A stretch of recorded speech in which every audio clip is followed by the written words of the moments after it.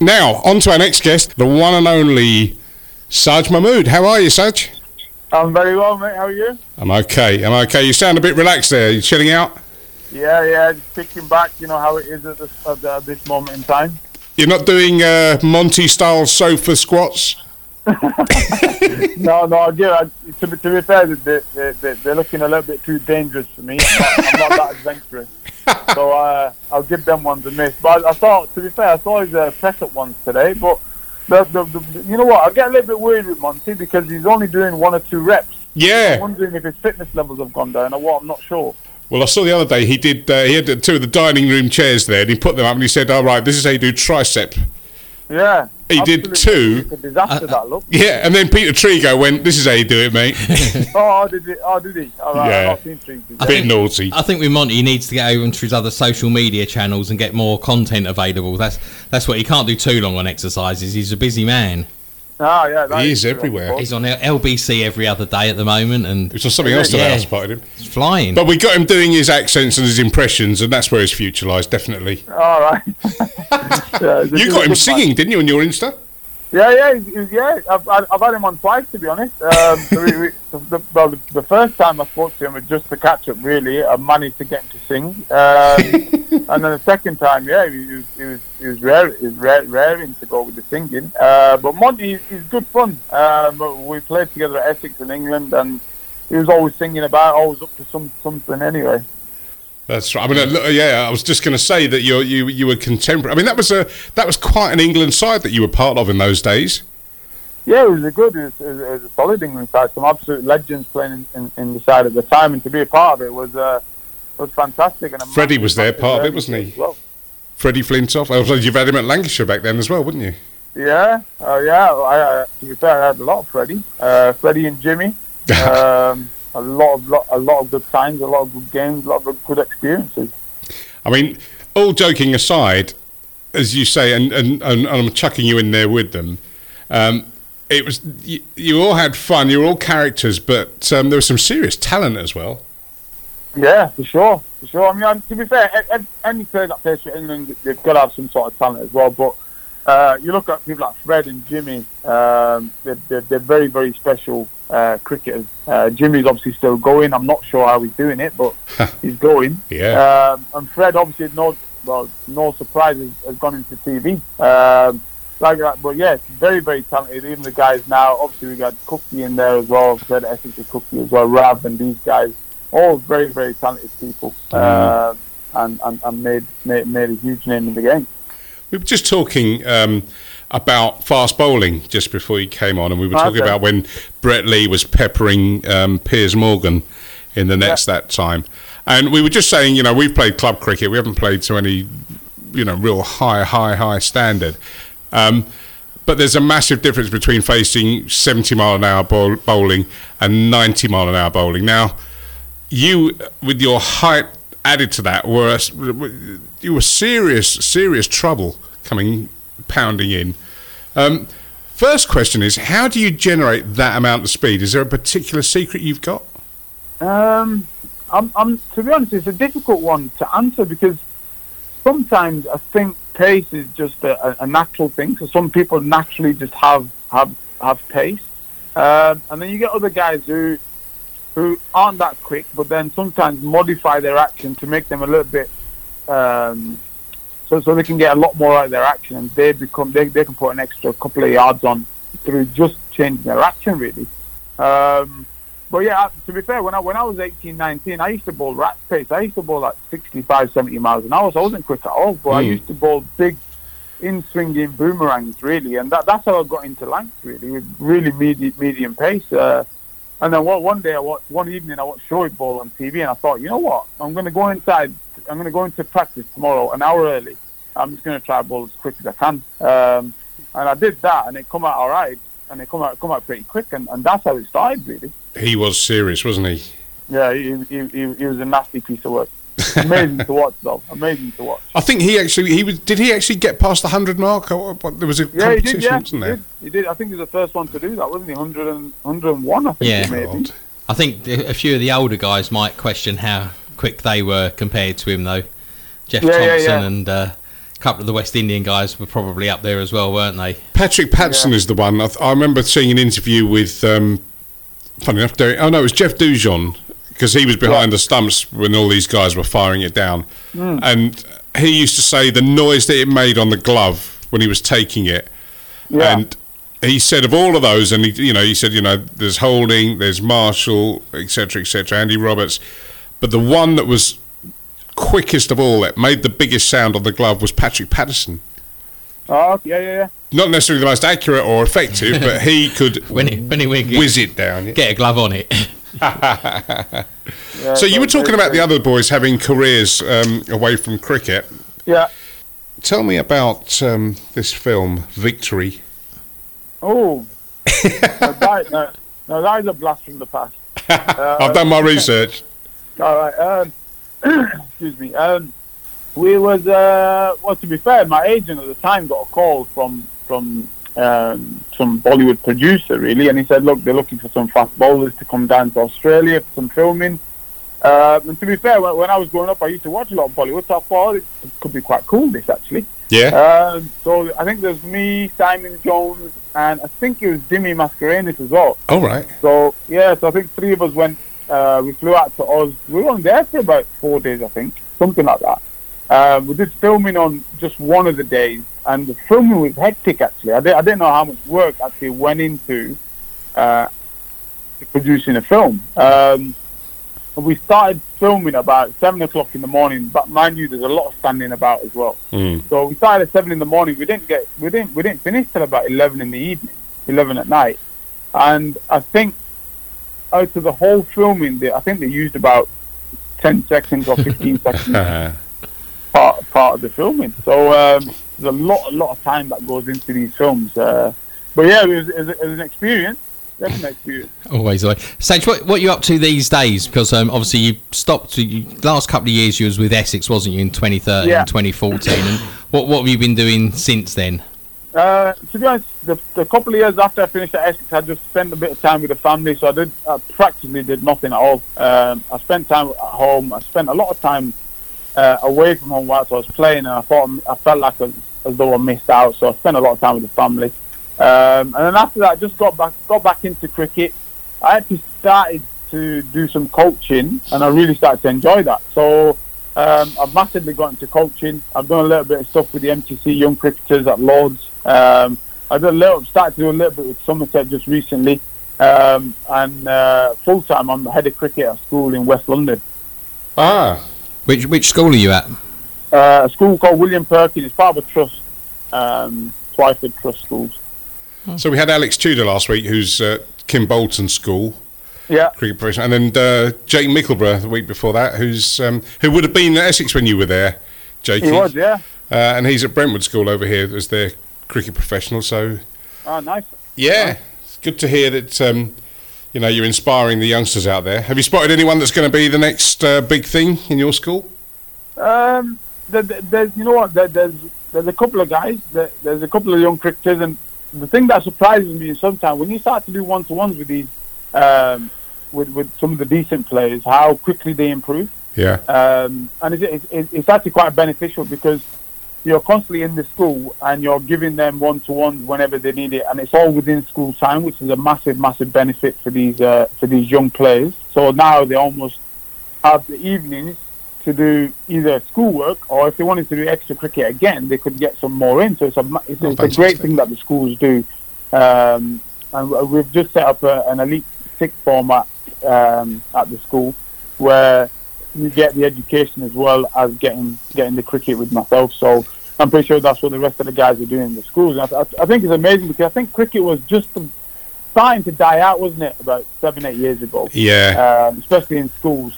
And I think bringing it back into schools in a big way, and obviously those guys winning the World Cup last year has given it a massive push, hasn't it? Where were you when that happened? Where were you when the World Cup? I was actually just outside Lords. Oh, really? Yeah, I was just outside Lords because I hate going in and then going out, and if there's too many people there, I don't like traffic really. So I was literally just where the hotel is opposite Lords. I was just behind that in a restaurant, so I was watching it there. Right. With a couple of my friends and my brothers, and it was just it was just amazing, wasn't it? You're not going to get a final like that. Oh, incredible. Anytime soon, that is for sure. I was sat in a car park at a restaurant in Barbados. Oh, lovely. Slightly different to behind the hotel in London. Well, yeah, but the radio signal was terrible. I lost the signal at the climax of it all, and was trying to desperately get it on the BBC website to try and get to see the winning runs. Did you manage to catch it in the end? Well, I heard it eventually, and then when I got back, when we'd finished lunch, because it's 5 hours behind over there, and of course it was all over the TV back in the villa. So, incredible. But you had a World Cup experience yourself, didn't you? In was it 2007 out in the West Indies? 2007, yeah. And you got man of the match for a 3 for 27 against the Bangladeshis. Yeah, it was good. It was a bit up and down for us that World Cup. But yeah, it was an absolutely amazing experience just to be a part of it, to be honest with you. Like I said, we had a lot of talent, we had a lot of good players as well, and we should have done a lot better than what we did. But at that era, we as a team were probably a little bit inconsistent. We just come off the back of a win, VB series win against like a triangular series against Australia and New Zealand. So we took a lot of confidence out of that. But then the World Cup series actually for us was a little bit up and down. We got beat by South Africa in a quite crucial game. I was there for that. But the experience was amazing again. It's something that'll live with me forever, really. I think it was sort of a transitional side, wasn't it? Because you had the 2005 Ashes, and then that team sort of drifted off quite quickly. And then guys like yourself, Ravi, Freddie, and even Cookie, I suppose, was sort of coming into the side, and he was playing one-day cricket at that time. So it was transitional, I think. So I don't think anyone can be you can't be too hard on yourself. Yeah, well, to be fair, it was, because if you look at that side after that, well, I left, I had a double hernia after that, and then Brawley come in, and Brawley did amazingly well for England, and then that was probably, it sort of kept me at the side for a very long time, that did. And yeah, very, very much transitional side, especially after 2005. I think Varney got injured massively as well, didn't he? That's right, yeah. He red captain the Ashes in Australia. So definitely. I think a lot of countries go through that transitional period, don't they? Who was captain for that 2007 World Cup? World Cup was it Collingwood or? No, it was no. Varney actually came in because I remember the Bangladesh game where one of the batsmen, I can't remember who it was, hit an absolute dolly to Varney at mid-off and he dropped it, and then they went for a single and Varney picked it up and threw it straight over the stump. The person got run out. So I was like, bloody hell, Varney, you should have caught that for me, give me an extra wicket. He was like, well, look, at least he's out, so that's fine. So I was like, all right. So yeah, I'm pretty sure it was Varney. Do you think you could have played more tests and one days than you did? I mean, was it 8 tests and 26 one-day internationals? Yeah, to be honest, I should have done, and I reckon I could have done. Probably not so much due to injury. Obviously, my consistency wasn't amazing, if truth be told. If I'm totally honest with myself. And I think the one thing I would have changed massively would have been the psychological side of the game. I think mindset should have been a lot better than what it was. I just imagine going out there bowling quick and that would be fine. But obviously, there's a lot more stuff that goes on. How to handle different pressures, how to handle crowds, how to handle maybe a bad spell that you've bowled, how to come back, the thought process. That's something I would definitely change. And it's something I definitely urge young cricketers who are listening to take on board, because sometimes when the pressure's high or you've bowled a bad ball, the last thing you want to do is think about that stuff. So you've got to almost think about what you want to happen, the processes you need to do to give yourselves the best chance to perform. So that's one thing I definitely changed. And if I did, I reckon earlier on, I'm pretty sure I'd have played a lot more cricket for England. Is that something that's changed? Obviously, it's Mental Health Awareness Week. Is that something that's changed a lot massively since you played? Is the mental health side of the game? Because I think that's sort of the breakdown of people like Marcus Trescothick and Jonathan Trott on tours really highlighted the problem, didn't it? Yeah, I mean, I think for me, it wasn't so much that.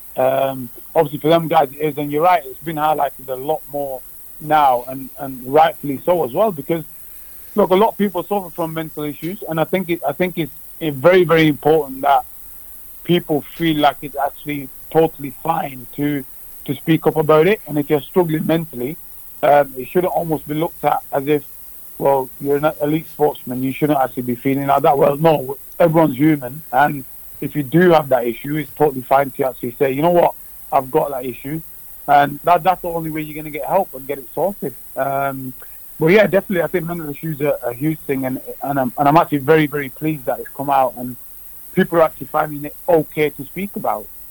It's actually a very, very dangerous thing if you're not speaking about that. Yeah, it is, and it'll just get worse if you just bottle it. Was one of the pressures the fact you come from an Asian background? Because I mean, Moeen Ali's spoken about it, and I think Adil Rashid has as well, and I think Ravi has over the time. There seemed to be more pressure on you as a British Asian rather than just playing cricket. Yeah, it could be. I suppose it could be. But to be fair, as England cricketers being Asian, playing in England is actually probably a very nice place to play. I can't imagine how it would have been like if we played in a place like India or Pakistan. The amount of pressure that they get there would be 100-fold what we get in England, I'd imagine. Cricket there is like a religion, players like God.